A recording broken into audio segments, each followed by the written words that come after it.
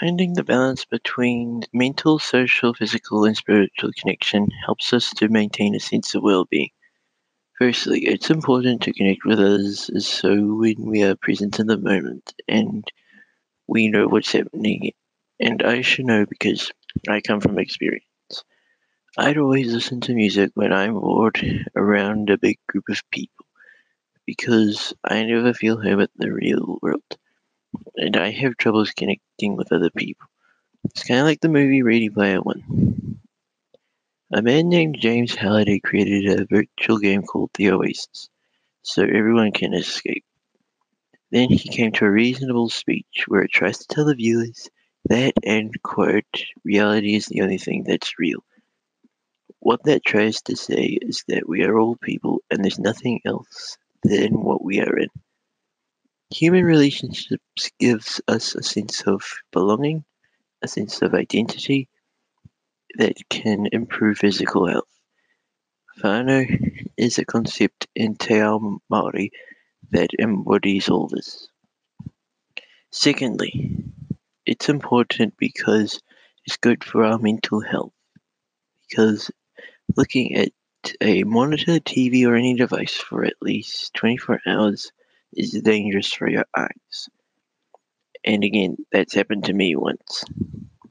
It can cause headaches, difficulty focusing, eye discomfort, blurred vision, dry eyes, brain malfunction, and itchy eyes.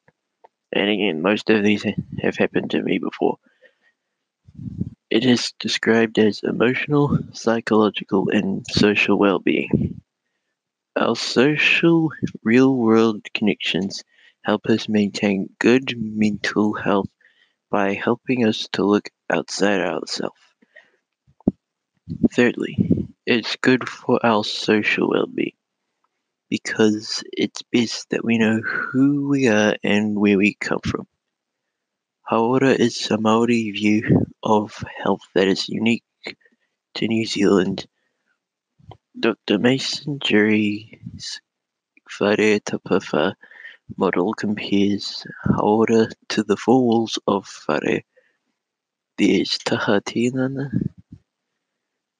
physical well-being, taha hine ngaro, mental and emotional well-being, taha whānau, social well-being, and taha wairua, spiritual well-being.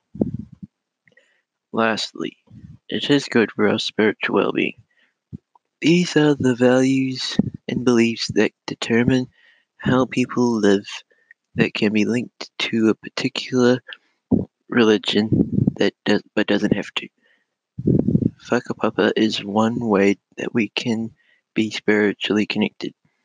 This connection is to our whenua, that's most specifically to a significant mountain, river, and area. But most important, it is connection to people who have gone before us and who will come after us. With this knowledge, we are never alone.